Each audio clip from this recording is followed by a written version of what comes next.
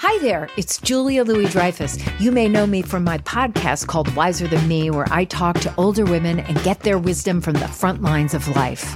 I was amazed by how many people told me our show made them look forward to getting older, which is why I'm here to talk about Season 2 of the show.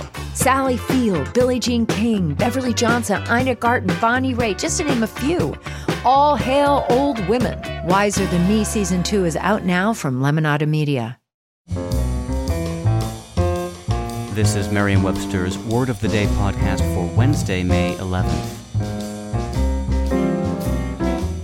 Brought to you by the new Merriam-Webster's Advanced Learners English Dictionary, designed for students and teachers of English as a second language. Learn more at learnersdictionary.com. The word of the day for May 11th is pursy, spelled P-U-R-S-Y. Pursy is an adjective that means having a puckered appearance. It can also mean purse-proud or proud of one's wealth. Here's the word used from Stephen King's novel Misery.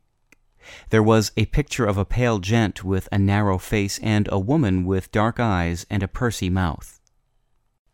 There are two adjectives spelled P-U-R-S-Y, each with its own etymology. Today's word of the day dates from the mid-16th century and has its source in the noun purse, or a receptacle for carrying money and other small objects.